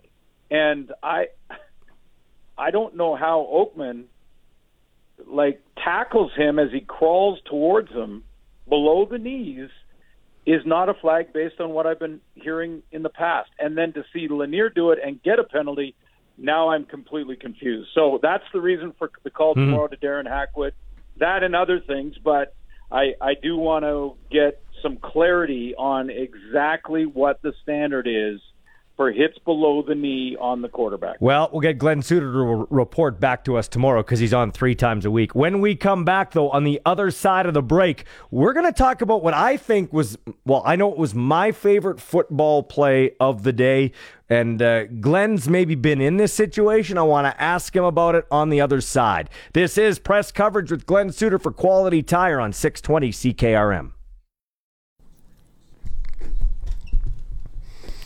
5:49 with the sports ticker, brought to you by Bronco Plumbing, Heating, and Cooling. They're hiring. Starting salary for service technicians is $75,000 plus signing bonus. You can give them a call at 781-2090.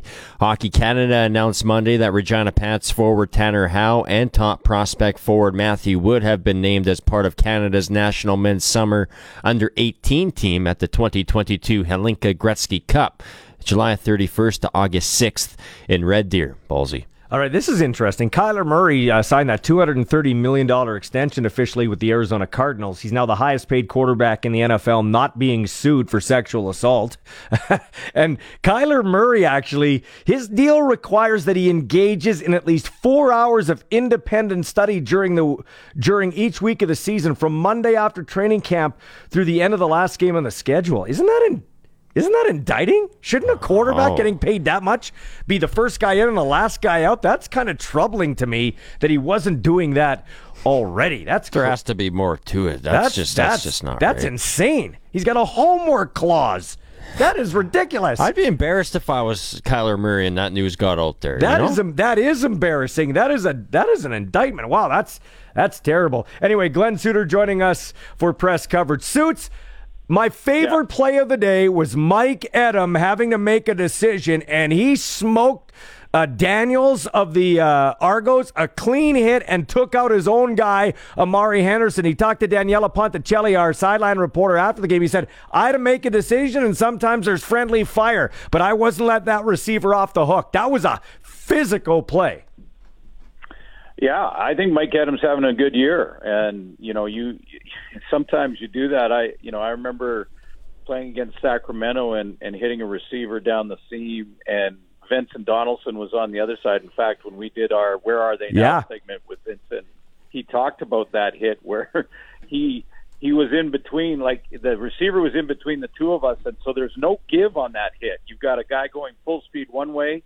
The receiver in the middle, he kind of gets sandwiched, so he doesn't necessarily always take the brunt of it. But one of the two guys getting hit is going to get. There's no give. There's no going through a player and having them fall down, because of the force of the hit. So those are the solid ones. Those are the ones where it was physical. A lot of great plays. There was so much going on in that game, though, Ballsy. Oh, I know. I mean.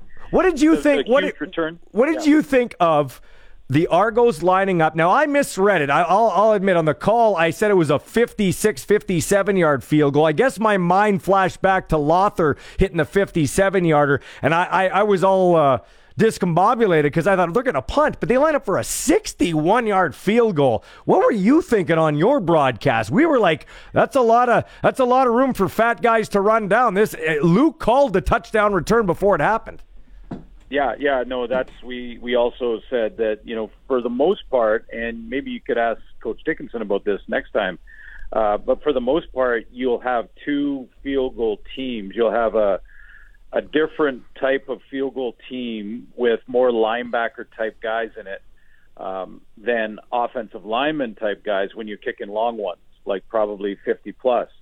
But if you go for those shorter ones inside of 40, those can be more O-linemen because you need the protection, and really only the protection because the kicker's going to put it through the back of the end zone if he misses. So, you have usually teams have two different types of field goal teams so that they can cover long ones, but it's risky. And that's one of the great aspects of our game. Mm-hmm. We have so many great returners that are undersized for other leagues, but they just, shine in our league. And we saw one of the great Canadian Football League plays in that game at Mosaic, and that 100-plus missed field goal return. Yeah, you don't get that in the NFL for sure.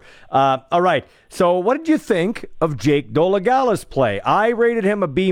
Coach gave him a B. I thought given the offensive line issues and the fact he was throwing to a bunch of backup receivers except for, Kean Schaefer-Baker. I guess Sam Emilus starting his third game as a professional, and he had a good game, and so did Tevin Jones. But for the most part, no-name receiving core. I gave him a B-. I thought not a bad performance after the first quarter.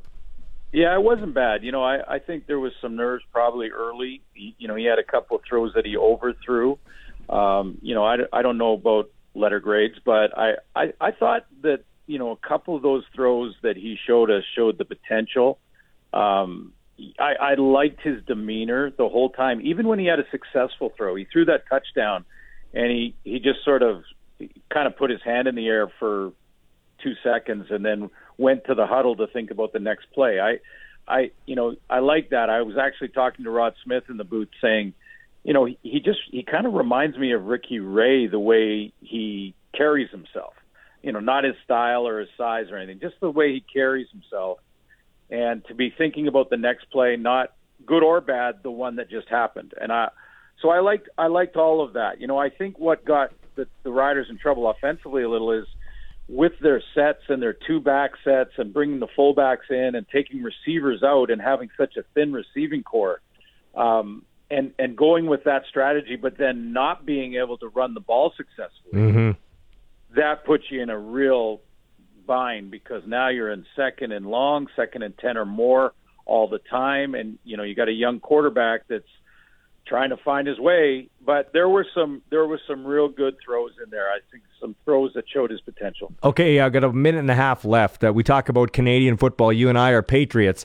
We got to give a shout out to Andrew Harris. I don't like him. I don't, just because he was a Bomber guy, but he's a talented dude. He has a bit of a shadiness to his past, but I think we can all pick on everybody if we wanted to.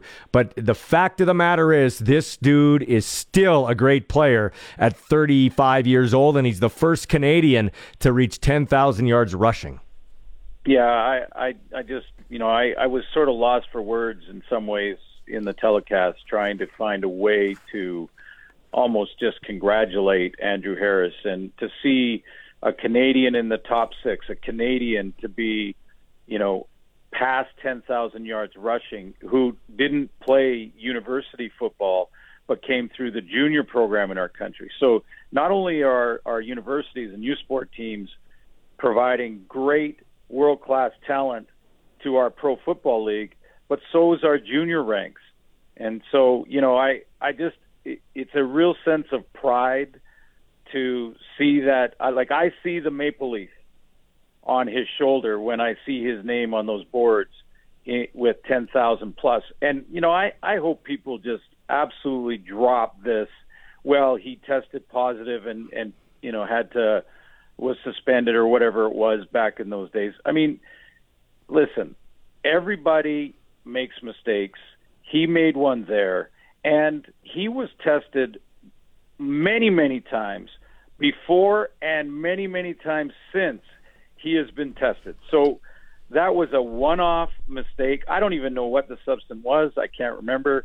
But there were some real borderline substances, too, that were on the list. And, I just do not tarnish in any way his accomplishments on the field because of that one mistake, where he paid his dues for it.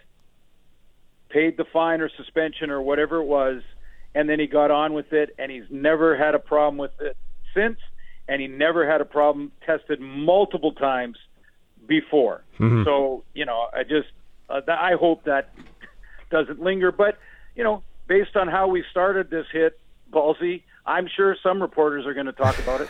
Maybe. Hey, it's the Canadian Football League, so they'll find a way to kick it. Hey, you get out and report tomorrow, my friend, and we'll check back. I'm very intrigued by our hit tomorrow. Thanks for your time today. Okay, thanks, Ballsy. When we come back after the 6 o'clock news coast to coast with Arash Madani, we'll also have a Growing the Game segment, and we'll hear from Darnell Sankey, too. This is the Sports Cage on 620 CKRM.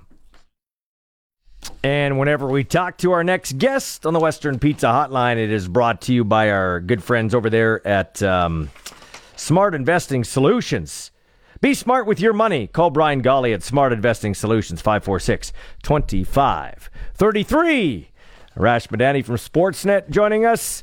I know your weekend was better than the Boston Red Sox weekend. I will tell you what, I haven't been around for every Red Sox weekend, but that was one of the worst weekends in Boston Red Sox history. What a disaster. Well, see, it got to the point where I was looking around, and this is like somewhat tongue-in-cheek, but not too much hyperbole. It felt like I was watching a Little League team play defense. Well, and Alex Cora said as much afterwards. Yeah, and that Jarren Duran should be in the minors. He misplays the ball, and then he makes no attempt. Like, I'm talking, take all the effort in all the world and take it all away, and that's how much effort Duran gave to try to get that ball. And then, on Sunday, Jeter Downs, named after Derek Jeter, playing for the Red Sox. Irony. Yeah. Jeter Downs doesn't know where to go with the ball. You had one of their pitchers field the ball on his way to first base and jump over the bag and miss it altogether. Yeah. Look, what the Blue Jays did on Friday was remarkable. 28 runs, the most in franchise history. They had 63 at-bats in that game. Unheard of. Yeah. But the bigger story, you're bang on. The bigger story here is that the Red Sox were in shambles throughout, and that is not the Boston Red Sox any of us are used to seeing. No, not at all, man. But conversely, hey, if you're kind of up and down before the All-Star break, you go into Boston and maybe it cures you. The Toronto Blue Jays bats come to life, and baseball, it's a very predicated on momentum, so to speak, and confidence, and that could just help the Jays out for sure.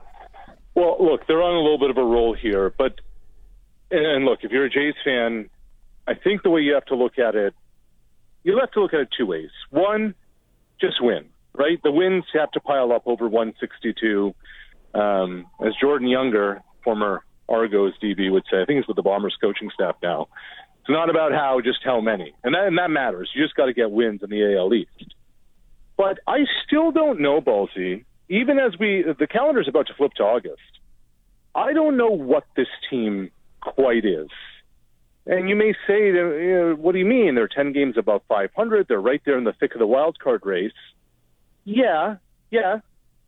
But look at what's happened over the last couple of weeks.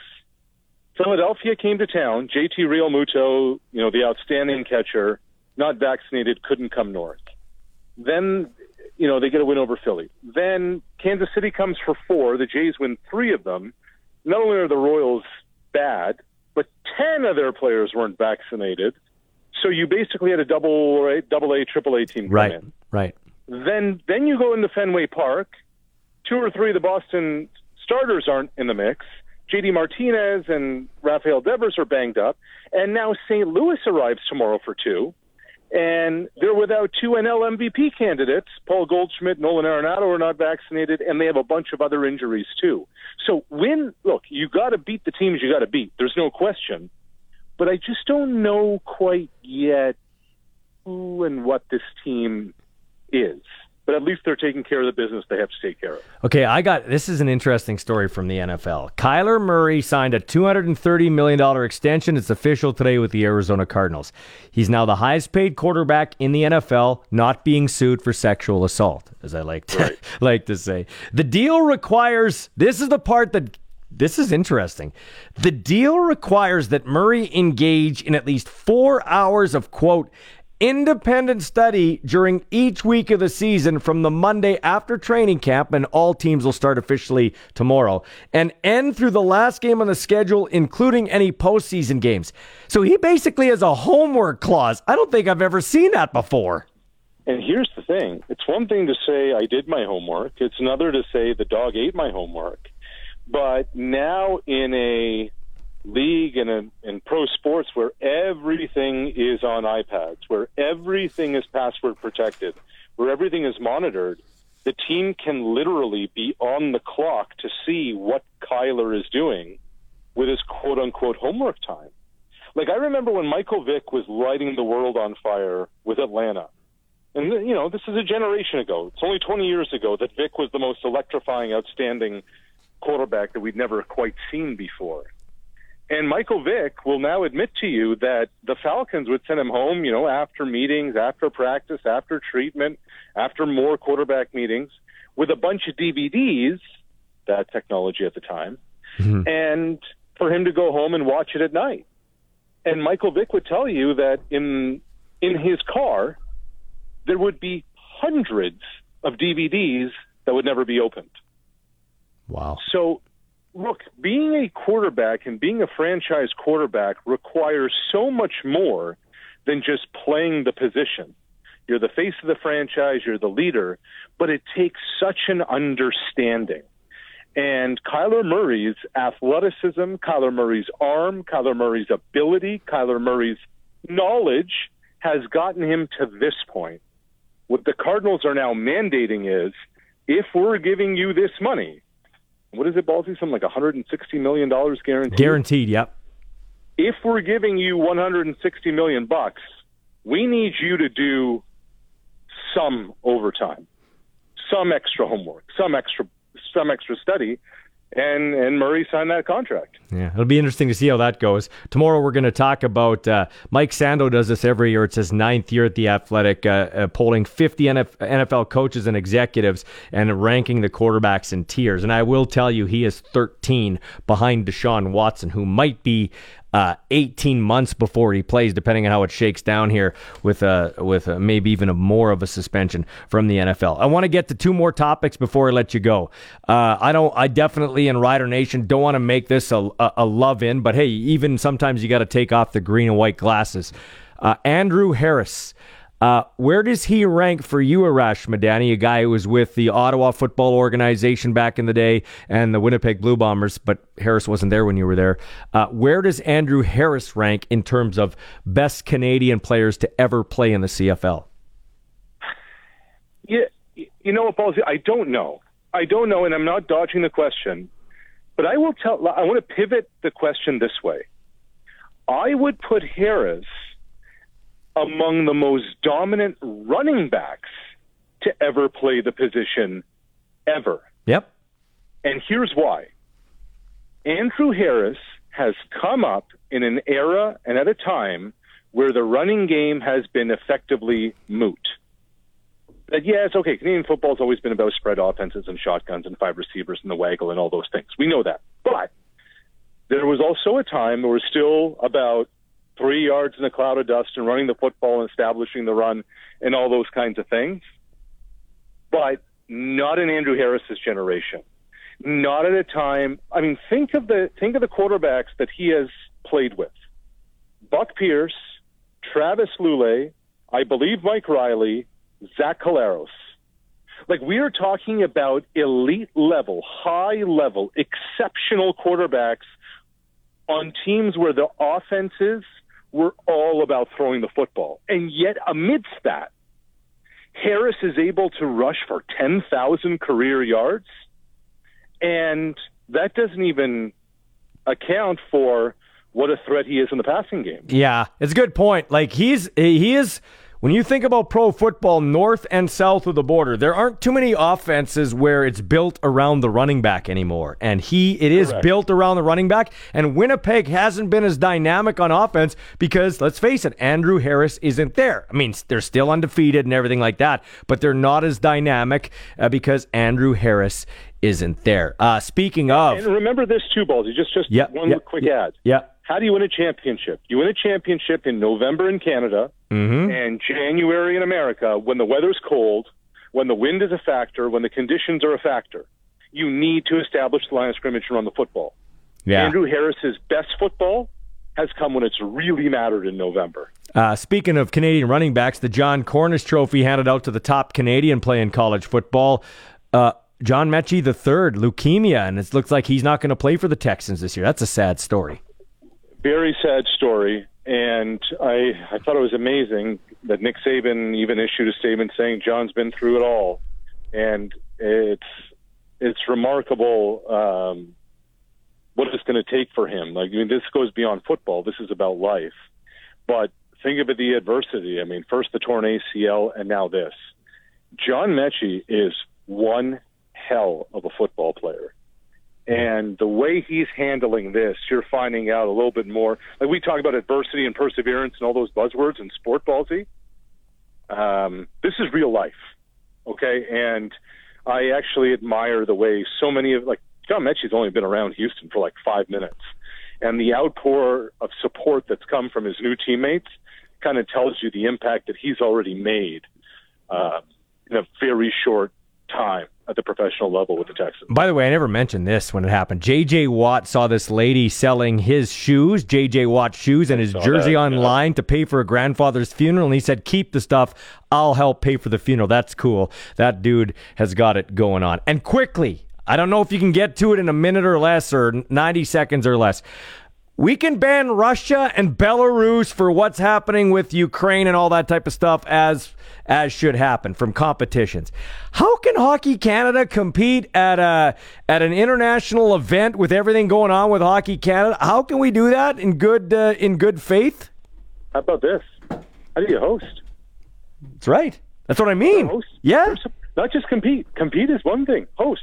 You're going to tell the rest of the world, come here because we're going to put on a show for you? As an organization, as a governing body? But, I mean, look how corrupt sport is. The IIHF, the IOC, FIFA, Ballsy. They say things, show it with your actions. None of these people do. Follow the money. Good point. Hey, Arash, thanks for your time, man. We'll talk later in the week.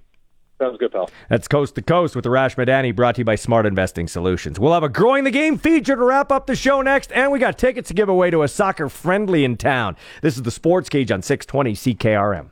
Okay, Zinger, tell me what's coming. We got a soccer friendly. Do you know who's playing in this thing? Oh, yeah, I do.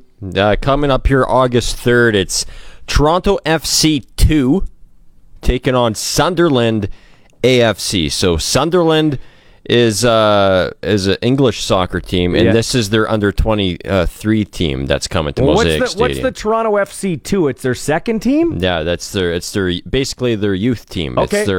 So it's an under 23 soccer match between Toronto FC 2, their under 23 team, and Sunderland FC. Sunderland is a team in the Premier League in England, so Sunderland is a massive football club.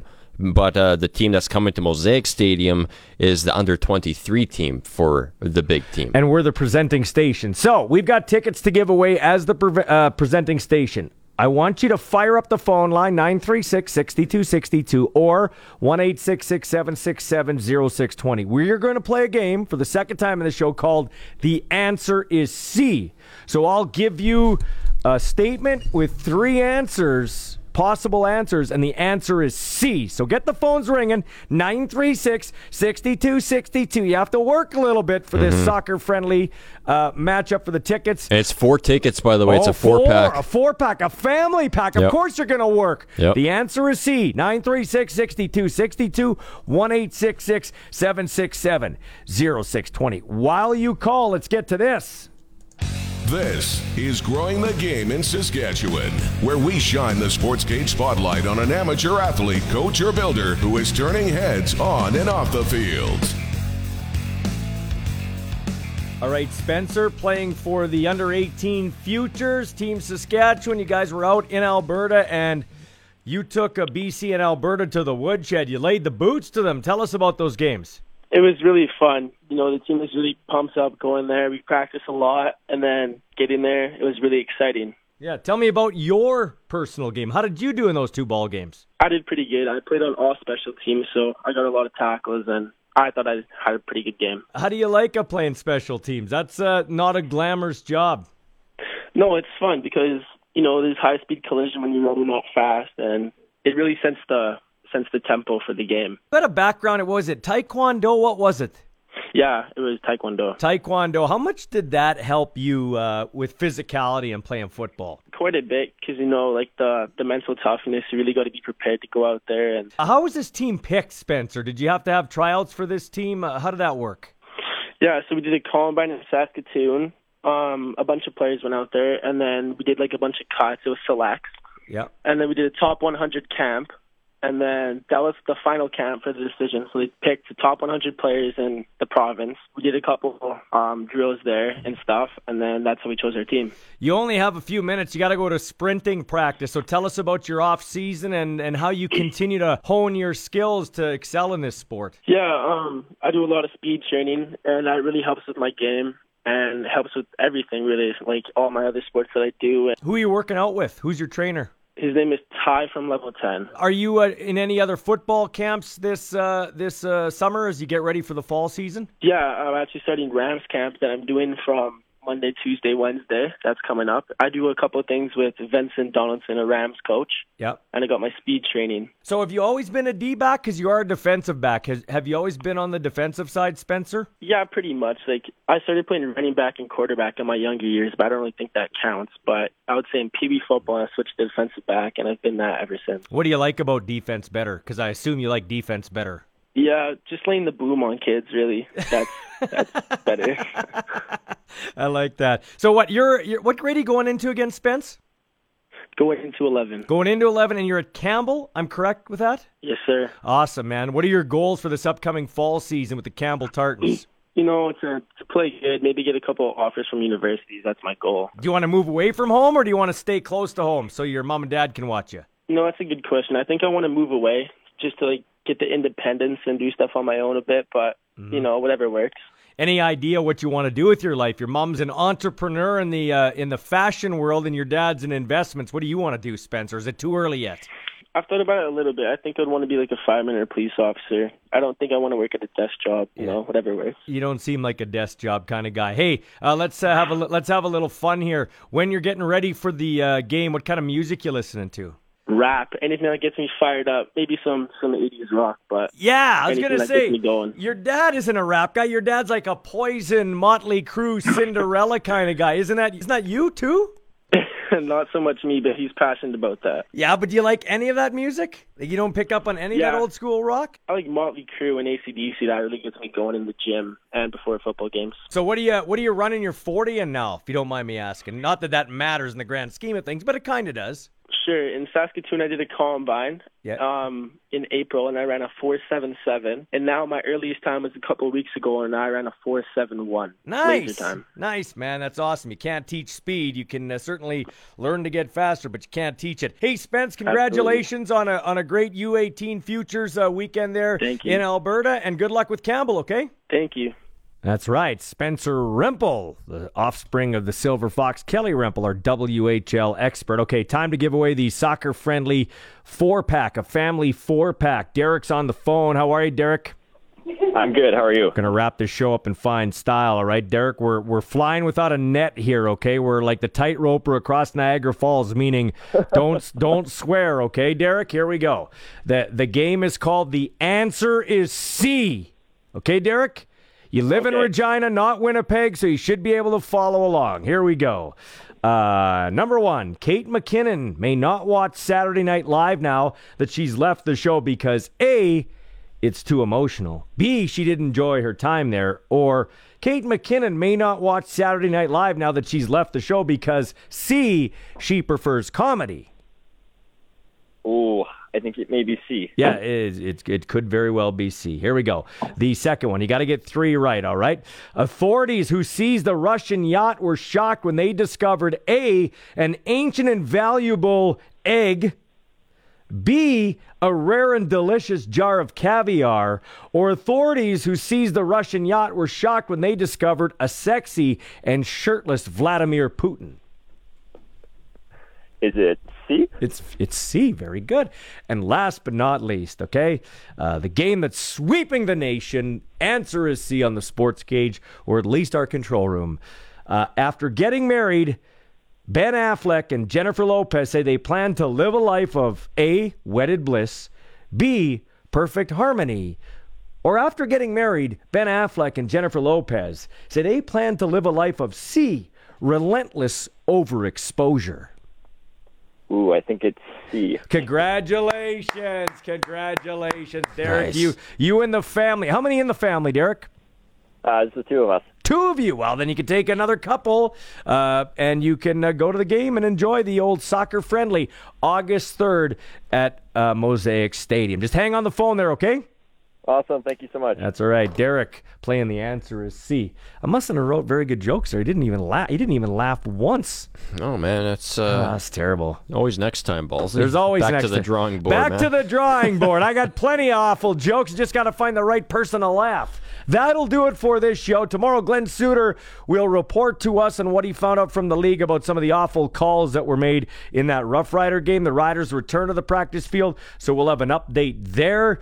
And, lots going on as the Riders get ready for the BC Lions. If you missed this podcast, check it out, or the show, check it out in podcast form wherever you get your podcasts. The Sports Cage podcast, you'll hear from Riders coach Craig Dickinson exclusively and Nathan Rourke, quarterback of the BC Lions, who brings that traveling circus here, high-flying circus, to Regina on Friday. For my great producer, Sean Kleisinger, the great listeners, and all the guests, I'm Michael Ball saying so long. We'll talk to you tomorrow.